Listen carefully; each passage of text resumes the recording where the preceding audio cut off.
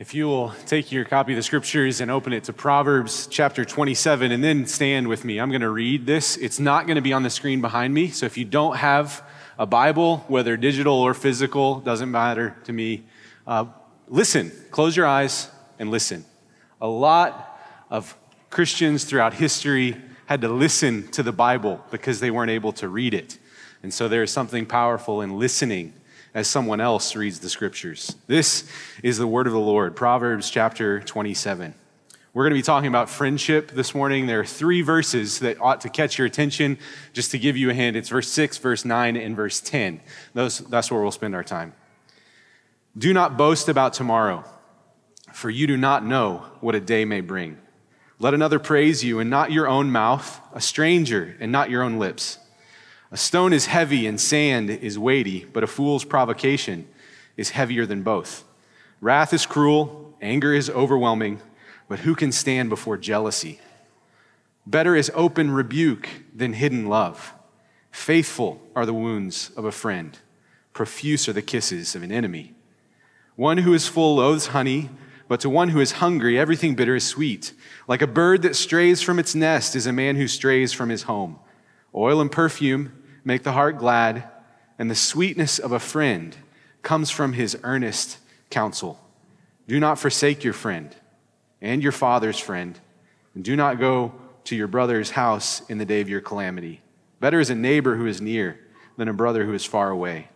Be wise, my son, and make my heart glad, that I may answer him who reproaches me. The prudent sees danger and hides himself, but the simple go on and suffer for it. Take a man's garment when he has put up security for a stranger, and hold it in pledge when he puts up security for an adulteress. Whoever blesses his neighbor with a loud voice, rising early in the morning, will be counted as cursing. A continual dripping on a rainy day and a quarrelsome wife are alike. To restrain her is to restrain the wind, or to grasp oil in one's right hand. Iron sharpens iron, and one man sharpens another. Whoever tends a fig tree will eat its fruit, and he who guards his master will be honored. As in water, face reflects face, so the heart of man reflects the man. Sheol and Abaddon are never satisfied, and never satisfied are the eyes of man. The crucible is for silver, and the furnace is for gold, and a man is tested by his praise. Crush a fool in a mortar with a pestle, along with crushed grain, yet his folly will not depart from him.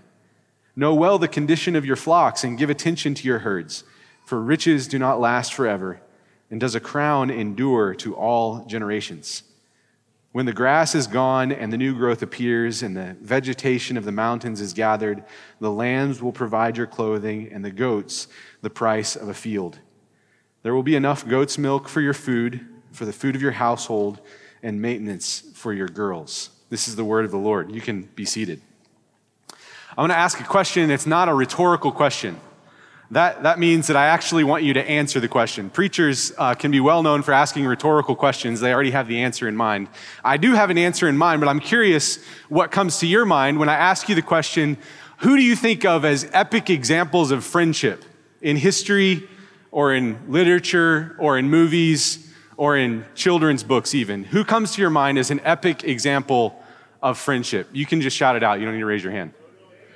Okay, Frodo and Sam. I knew I was going to get that. I mean, in my mind, it was like top 5. Like someone is going to say Frodo and Sam. Okay, so no other friendships from Lord of the Rings. You could come up with that, but that's a good one. That's a good one. Any others? Oh, Anne and Diane. That came to my mind too. Bosom friends, soul friends. That's Anne of Green Gables. That's great. That's a great one. Another one. David and Jonathan, that's great. He's going to get some airtime today. Who else? Tom and Huck. Yep, Huck Finn, Tom Sawyer. Okay, that's Wingfeather, right? Correct me if I'm wrong. That didn't come to my mind, but you can forgive me for that. Any others? Mr. Tumnus was a good friend, so that's C.S. Lewis. Yep, he was a good friend. With whom? Lucy. Okay, Lucy and Tumnus. That's good. Timon and Pumbaa, that's good. Disney characters.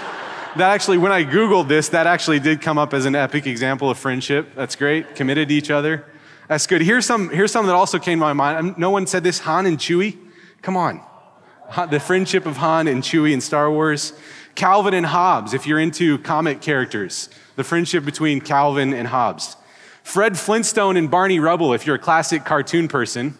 The friendship between Fred and Barney. Lucy and Ethel from I Love Lucy. That's a great example of a friendship that always gets into trouble. If you're too sophisticated for examples like this, and your mind is in the depths of classical literature, perhaps Elizabeth Bennet and Charlotte Lucas from Pride and Prejudice, that friendship that endures even in the midst of having the same person that they're attracted to and that they love.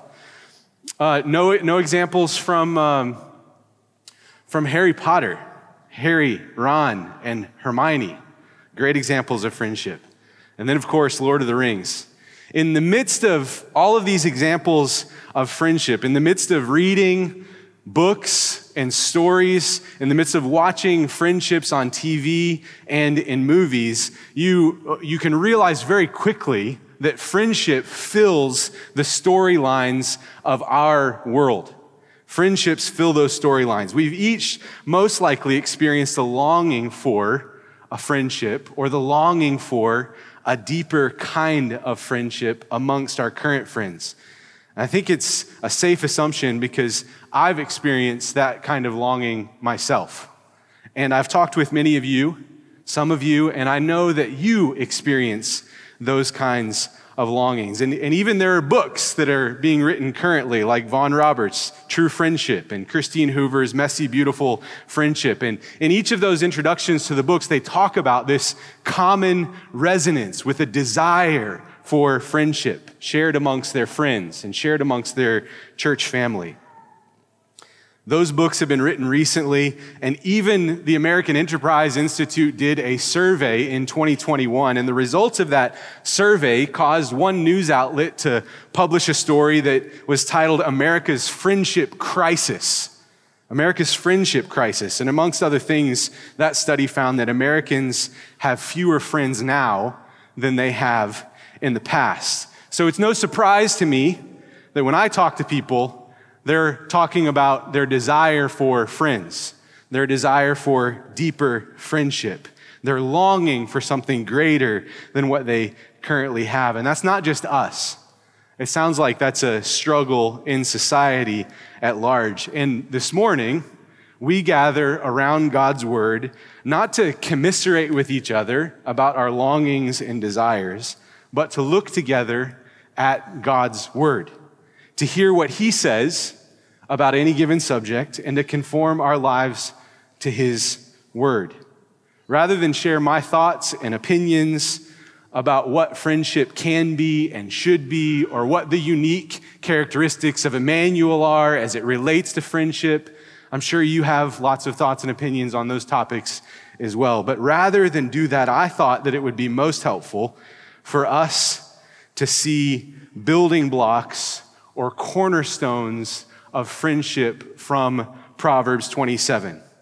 In the midst of myself and so many of you longing for more, I think it's helpful to turn to some of the fundamentals of what friendship is. And it's really important not to overlook or underestimate the fundamentals. If you've played any kind of organized sport, I've played baseball more than other sports, but in any kind of sport, an emphasis on the fundamentals is really, really significant. In baseball, you've got to learn to watch the ball. You can't shut your eyes when you swing the bat. You've got to learn to get your glove on the dirt if you're going to stop a ground ball. You've got to learn to catch the ball before you try and throw the ball. These basic fundamentals of baseball can't be emphasized enough. And that's true in any sport. The fundamentals of free throws in basketball. It doesn't get very complicated to learn to practice and to nail free throws, but games are won or lost on the fundamentals, whether it's baseball or basketball. And I think the same is true of friendships. In the midst of a longing for the nuances and the complexities of friendship, it can be very easy to gloss over the fundamentals of friendship. You can't long for the epic complexity of the details of the glorious examples of friendship without skipping over the fundamentals of what makes a friendship. And I think that's where it's right for us to spend our time. Don't underestimate the fundamentals. Let's talk about the fundamentals of friendship. And so you could think of this sermon really as titled Friendship 101. Friendship 101. Some of this stuff may sound really, really basic, and some of you may say, I want more. And that's good, and that's fine, but we're going to stick to the 101s. There are 4 things I want you to see from Proverbs this morning. The first is that friends tell the truth. The second is that friends communicate regularly. The third is friends are committed to each other. And lastly, that Jesus is a friend. Let's go with number 1. Friends tell the truth. This is Proverbs 27:6. Faithful are the wounds of a friend, and profuse are the kisses of an enemy. The wounds in this verse refer to the truth even when it hurts. The cornerstone of a friendship is primarily a commitment to telling the truth, no matter what the implication is for that friendship. This building block of friendship, it calls for a recognition that there is something greater than your acceptance by another person. Your desire for acceptance by another person actually can cause you to fall into flattery. Flattery is like telling the person what you think they want you to say, or you think that they might want to hear about a given subject. But a friend is primarily committed to something other than their own acceptance by another person. They're primarily committed to serving that person and serving that person through truth. Telling the truth, even when it's hard, even when it's painful, even when it's awkward, is a friendly thing to do. It's actually the basis of what you might call a friendly relationship with anyone. Anyone can be friendly with another person, and that friendliness is composed by being committed to telling the truth. It's the behavior of a friend. A friend is one who tells you the truth. Flattery is not friendliness. It may be pleasant for the moment. It may be fulfilling in that second, but it's ultimately destructive. Flattery is destructive. Proverbs 26 says that a lying tongue is hatred. It's hatred. It's not just easy or smooth or convenient or saving face or honorable. It's actually hatred. And a flattering mouth isn't just kind of an easy way to get out of the moment. It actually works ruin. A lying tongue is hatred, and a flattering mouth works ruin. This building block, a commitment in a friendship to truth, is pretty straightforward and easy enough. It's probably not something that you've never heard of. It's not something that's revolutionary, and I think at Emmanuel, it can be something that's very easy to agree with and nod your heads and be committed to. Yes, we're committed to the truth no matter what. We're committed to truth in a friendship, even when it's difficult and when it's hard. We tell the truth. In doing so, we're being friendly, even in the most casual of friendships. But in the midst of telling the truth, in addition to the friendliness of telling the truth, Proverbs indicates that friendship can go deeper than just telling the truth. Friends communicate regularly. Proverbs 27, the second part of verse 9 says this: the sweetness of a friend comes from his earnest counsel. That earnest counsel, it refers to advice that comes from the soul of a friend. From the soul. In the ESV, it's translated as earnest counsel. In other translations, it can be like soulful counsel. Comes from the very center of someone. And now when you think about the sweetness of a friend coming from their sincere or earnest or soulful counsel, you have to be able to realize that that kind of communication doesn't happen right off the bat, right? You don't just go from 0 to soulful counsel with someone in one conversation. The soulful counsel has to be informed by a deep knowledge of the person with whom you're communicating. It has to come as a result of regular communication. Speak and listen with your friends often and about many things. Don't just touch base with your friends for truth reviews, where you give them feedback and truth applied to their lives. Share conversations that range broadly and topics that cover all the diverse situations and joys and experiences and trials and griefs of your varied lives. Your life consists of so many details and facts and reactions and thoughts, and true friends share those details with each other as they communicate regularly. They update each other on what's happening. They share with each other about the things that they've learned, whether they're learning through reading or whether they're learning through trials and experiences. Catching up really is a great phrase that describes how friends speak with each other about so many different things. You catch up. What's been going on? Tell me what's been happening. I want to catch up with you. It's a great phrase. Don't just ask soul care types of questions with your friends. Questions can vary about all different kinds of circumstances. Friends share common interest together. And those common interests mean that they enjoy the same kinds of subjects and topics. These common interests fuel long conversations that are engaging and thoughtful. And as Christians, we obviously share a common interest in the gospel, which shapes so much of our conversations, but we also have different common interests that shape different friend groups, and that is totally fine. UK fans are invariably going to hang out together. That's just the way it is. U of L fans are going to invariably be drawn to each other because they know who the potential starting lineup is, and they know who the recruits are for the team, and they follow the sports talk radio, and they know those details, and they love to talk about those details with other people who know those details. That's the natural gift of common interest that is kind of a backbone of communication in a friendship. And it's totally fine for there to be varying dynamics within a church this size of people who get along together and people who don't have a lot of common interests. We all have one common interest in the gospel, but there are varied other common interests.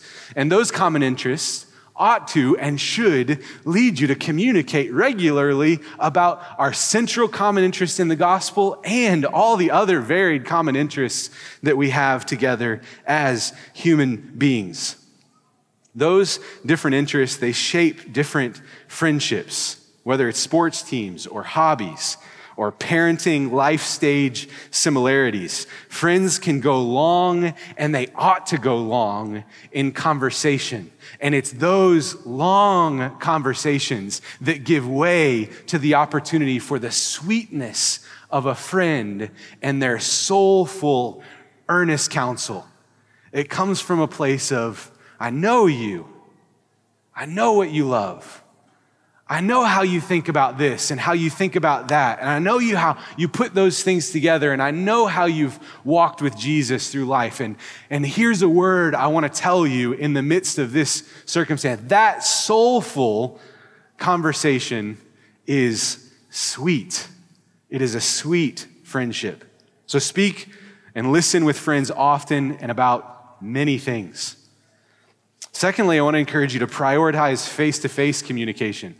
Prioritize face-to-face communication. In chapter 2 of his book, The Life We're Looking For, which I actually recommend you read, you can write that down or ask me later, The Life We're Looking For, the author Andy Crouch helpfully explores the significance of personhood and human development, recognition, and personal connection and technology in your face. This is kind of a weird way of ending that phrase. And your face. Here's a quote from an interview he did about the book. That babies arrive, and literally in the moments after birth, they open their eyes. And they can't focus their eyes. They don't have the muscles to focus, to adjust the focus of their eyes. But their eyes are built to focus if they're a normal-sighted baby. 6 to 8 inches away, which is exactly where a baby is when the mother is holding the child. And when a baby sees a face, you can see it on their face. They pay attention. They focus on it. And then studies of this show literally, neurologically, you're more like lighting up. Your brain is ready to see a face the moment you're born. So I start the book that way because I want us to keep in mind, what we most need as human beings is this connection with other persons. We absolutely require it to survive. And I actually think it's something that is a bit in peril and in danger in our technological world, is so many people kind of miss out, whether early in life or later in life, on that recognition that we all need essentially face-to-face communication. It's not a preference. It's not just a casual desire. It's hard-coded neurologically as a human being that you must have face-to-face time even from the moment you're born in order to thrive. But it's not just neurological scientific studies that indicate the significance of face-to-face communication. We actually see this emphasis consistently in the Bible. In Exodus 33, Moses describes to us when he met with God in the tent of meeting that God spoke face-to-face with him as a man speaks with his friend. He spoke face-to-face as a man speaks to his friend. There's an indication that friends don't have mediators.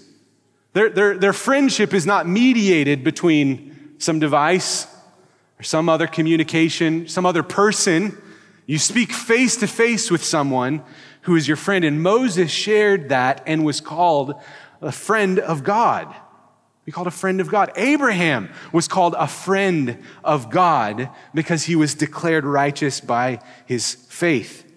John in the New Testament, both in 2 John and in 3 John, says, I hope to come to you to talk face to face, and I hope to see you soon, and we will talk face to face. John wasn't content with just writing letters where his heart was articulated on the pages of a manuscript. He longed to be able to say something to his friends face to face. Paul says the same thing in 1 Thessalonians 2. We endeavored the more eagerly and with great desire to see you face to face.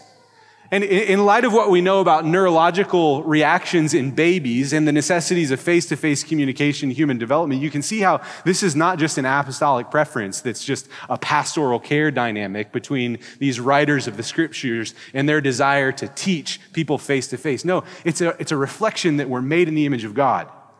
That in order to really know one another and communicate with one another, there are dynamics beyond words in the way that we understand and hear.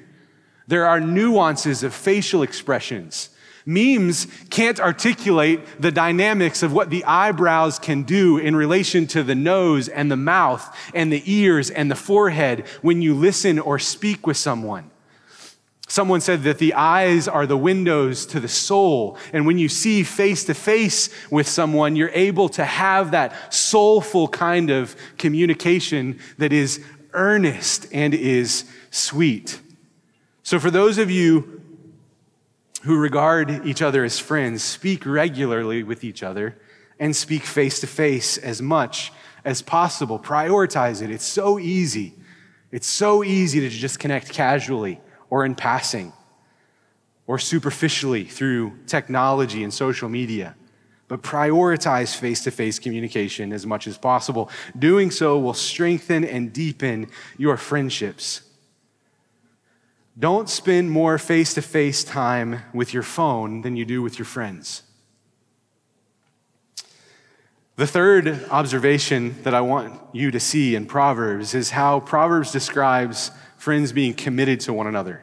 Proverbs 27:10, the first half of the verse says this, do not forsake your friend and your father's friend. This do not forsake your friend, it refers to being there for your friend when they have a need and doing whatever you can to help them in that time of need. A friend is there no matter when, to lend a hand or to lend a listening ear. A friend weeps and rejoices, not because of how your situation affects them. They weep and rejoice. Their reaction to you is not because of the implications on themselves, but simply because of their love for you and their participation with you in your own experiences. Do not forsake your friend. Be there for your friend. Now, this next phrase, or your father's friend, kind of threw me for a loop as I thought about it. This, I think, refers to the multi-generational depth that some close friendships can reach. Before really thinking about this verse, I'd never really thought about how any multi-generational dynamics could affect my friendships. As a Western individualist and an American, which has a lot of benefits in philosophy and you're thinking about life, it also has some real clear downsides. I'm used to making my own way. I'm used to having my own dreams. I'm used to relying on my own friends and being careful on which friends I make, regardless of who my parents are or regardless of what my parents think in many ways. But this passage clearly states that I and that we have an obligation to the friends of our parents. These closest of friends are the ones you perhaps knew as you grew up. They spent lots of time with your parents. You may have even thought that they were family because of how much time they spent in your home or how much time you spent in their home. You may have even referred to them as aunt or uncle, even though they weren't a blood relative. Perhaps they came through the front door freely and helped themselves to the fridge or the pantry. These friends of your father and your mother are the ones I think that are mentioned here. 1 Kings 12 actually tells us the story of King Rehoboam and his folly in rejecting and neglecting the friends of his father, King David. Your father's friends give access to a broader spectrum of wisdom and experience. And even applying this from last week, your access to and knowledge of and ability to draw from the wisdom of gray heads ought to extend in your thinking to the friends of your parents. What friends were there for your parents? Those friends are there for you. Don't forsake those kinds of friends. This multi-generational dynamic of friendship is a depth of friendship that is hard for me to comprehend, but wasn't hard for my friend who lives in Central Asia.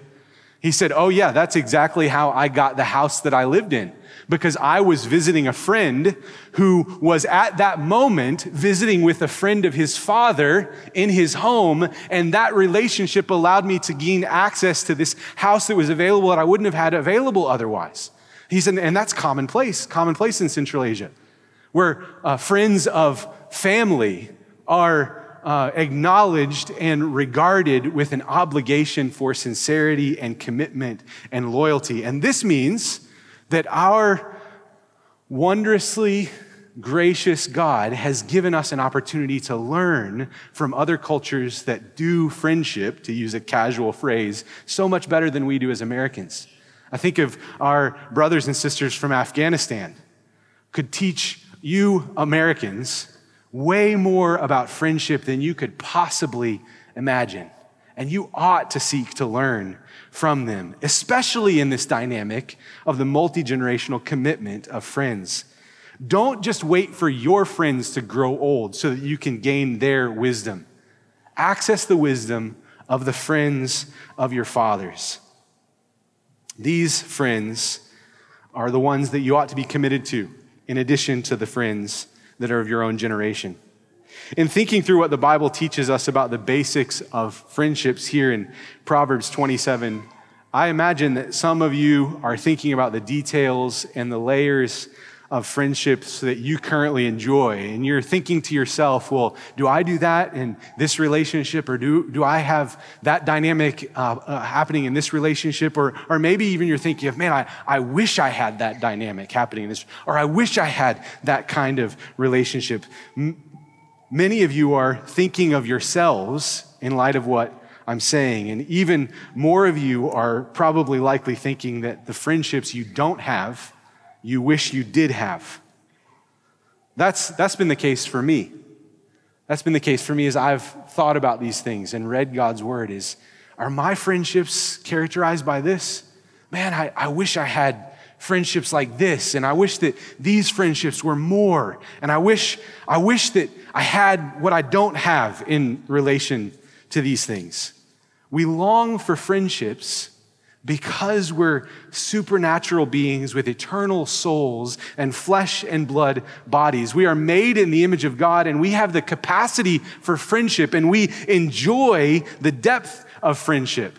C.S. Lewis, he makes a very important and a really thought-provoking point in his chapter in his book, The Four Loves, which again, I recommend that you read that. The chapter is on friendship, where he's talking about friendship. And he says this: friendship is unnecessary, like philosophy, like art, like the universe itself, because God did not need to create it. So first off, if you find that thought-provoking, friendship is unnecessary, like philosophy. If you find that thought-provoking, good. Go read more of what he said. Secondly, in addition to provoking your thoughts, I'm wrestling with this. And that statement, I think that he means that we can say the existence of friendship and our longing for it is a unique testimony to the existence and the glory of God. It is a gracious, unnecessary, lavish gift for God to even give us the ability to have friendships. The beasts of the animal kingdom do not have friendships. They don't philosophize. They don't create works of art. We're created with the capacity and the built-in desire to make and enjoy friendships. As an aside here, just think about the marvelous world in which we live, that the triune God created for us. It's full of sunsets that vary. Every single sunset is utterly unique. It's full of fireflies that biologically and chemically light up. They generate their own capacity for light. And fireflies, in addition to lightning bolts, that can crack through the night sky and obliterate buildings and trees and even strike people. And some they fall dead in the moment. Others can describe the sensation of being hit with millions of volts of electricity. There's horses and there's magma-filled volcanoes. There's oceanic abysses in this world. There are tribes of people that have languages that vary as much as their cultures vary. And there's so many other gloriously detailed and beautiful and wonderful things about this world that all point to the glorious goodness and the existence of God, and friendships ought to be right in that list. That's the conclusion that I came to in thinking about this. Friendships are just as magnificent and wonderful as magma-filled volcanoes and fireflies. And they're totally unnecessary. God didn't have to give them to us. They're not necessary for procreation. They're not necessary for nurturing of children. They're utterly superfluous to the needs of the created order. And yet God gave them to us, and we enjoy them deeply, and we yearn for them significantly because God is real, because He's real. Friendships testify to the existence and the reality of God's goodness and His existence. And so it's no wonder then that the good friends that we have are so meaningful and enjoyable to us. It's no wonder that we long for deeper friends and more friends. When we don't have them, this all prepares us to truly consider the last thing that I want to leave with you. That last thing that I want to point you to is that the truest and greatest and deepest friend you could ever enjoy is Jesus. And that's not just a platitude. It's not just a casual, well, every sermon has to end with Jesus, right? It's actually really, really profound. All the things that we've said up until this point really do point to the reality that Jesus is the truest friend. Whether you've enjoyed good friends in the past, whether you enjoy deep friendships now, or whether you long for more and deeper friends than you currently have, or even if you say, I have no friend in the world, I'm utterly alone. There's no one that I can speak to and share about my life. There's no one who knows the details of my life. No one asks me to catch up about my life. Even if you're utterly alone, there is a friend that surpasses and fulfills all of your desires.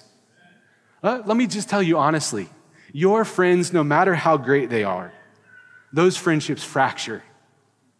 They change. People move. They change their minds. They're not interested in the thing that they once were interested in, that you used to share such long conversations. They're over that now. They're on to something else. And now you don't ever catch up with them anymore. Those friendships will drift, and those friends will die, and they'll leave, and they'll be gone. But there is one friend who will not fracture or move or drift or change or even die. And that Jesus, when he came into the world, he delighted to be called the friend of sinners, even when people were perjuring him with that title.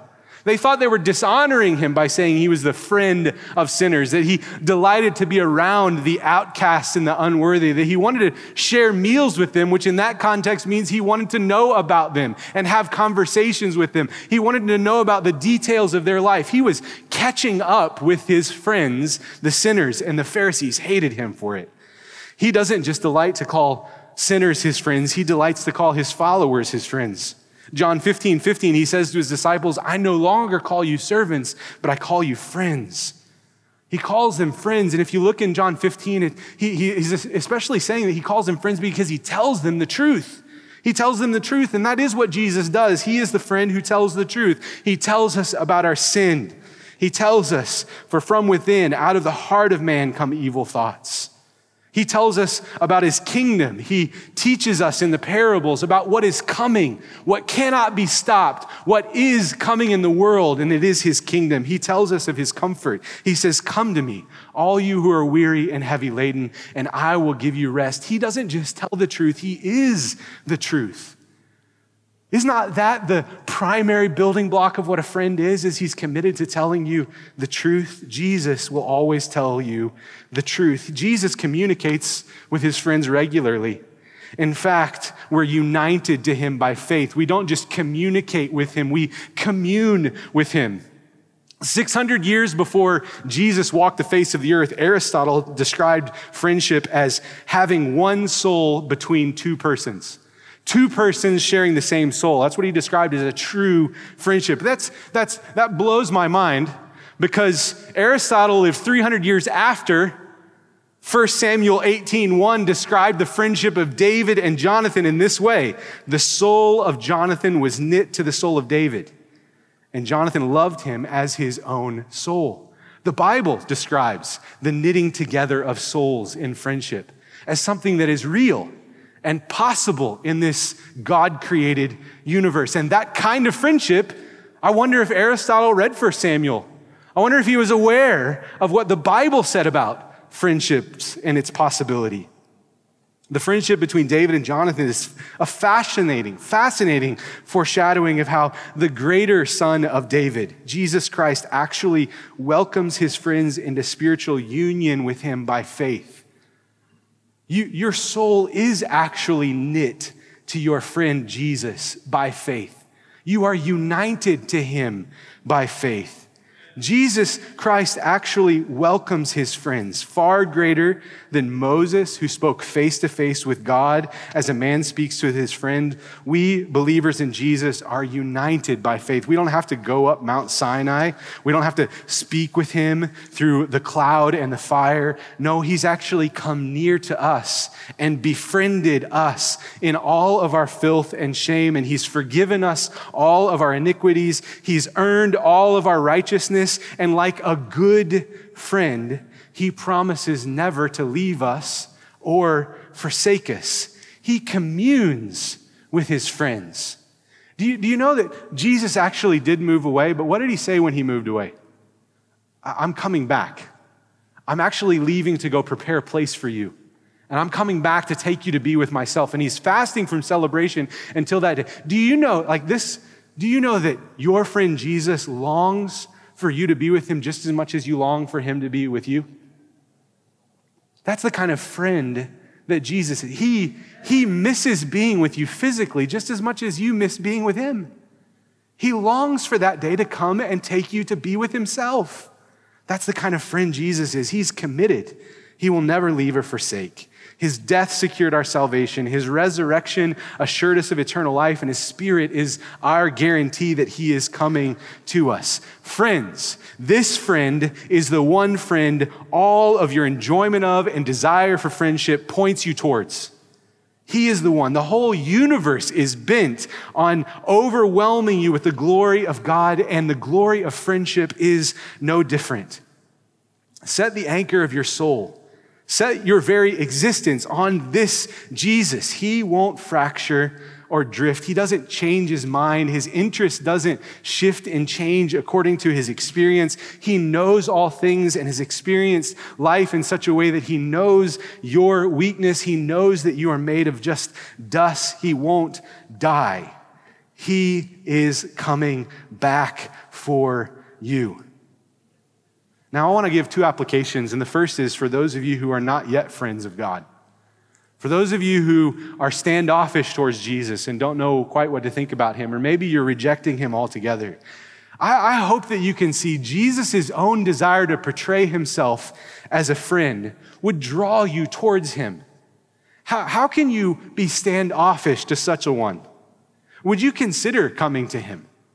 Would you consider laying all your burdens and your cares on him? Can you not see your great desire for friendship fulfilled in him? Your soul's aching and longing can only be satisfied in him. Can you not hear his words of truth resonating with your very own conscience, and his promises of salvation resonating with what you know to be the end conclusion of this created order? He offers friendship to you. He beckons you and invites you to come to him. Don't refuse such a friend. Go to him. He will receive you. The second application I want to give is those of you who are friends of Jesus and friends of God. And as I describe this, I want the musicians to come up because we're actually going to apply what we're listening to and learning. We're going to apply it with a song. We're going to sing What a Friend We Have in Jesus. So you guys can come up. And I want to describe this to you. So don't let them be a distraction. Keep listening for just a few more moments. Rest more intentionally on Jesus as your friend. That's not a platitude. It's really not. Take your sins and your griefs to him. He will bear them for you. He hears you and he understands. He wants to listen to you. Pour your heart out to him. He's not confused by your complex life. The song that we'll sing says, "What needless pain we bear, all because we do not carry everything to God in prayer. Have we trials and temptations? Is there trouble? Do you have trouble anywhere? Trouble in friends, trouble with desires for friends. We should never be discouraged. Take it to the Lord in prayer. Can we find a friend so faithful who will all our sorrows share? Jesus knows our every weakness. Take it to the Lord in prayer. Resting in the friendship of Jesus will strengthen you to actually befriend others. Didn't Jesus do a good job in befriending you? Didn't he seek you out? Didn't he didn't he come to you and tell you the truth? Didn't he come and spend time with you as your friend?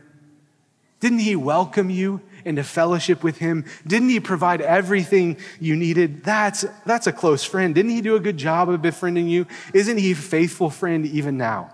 Initiate friendships the way Jesus initiated towards you.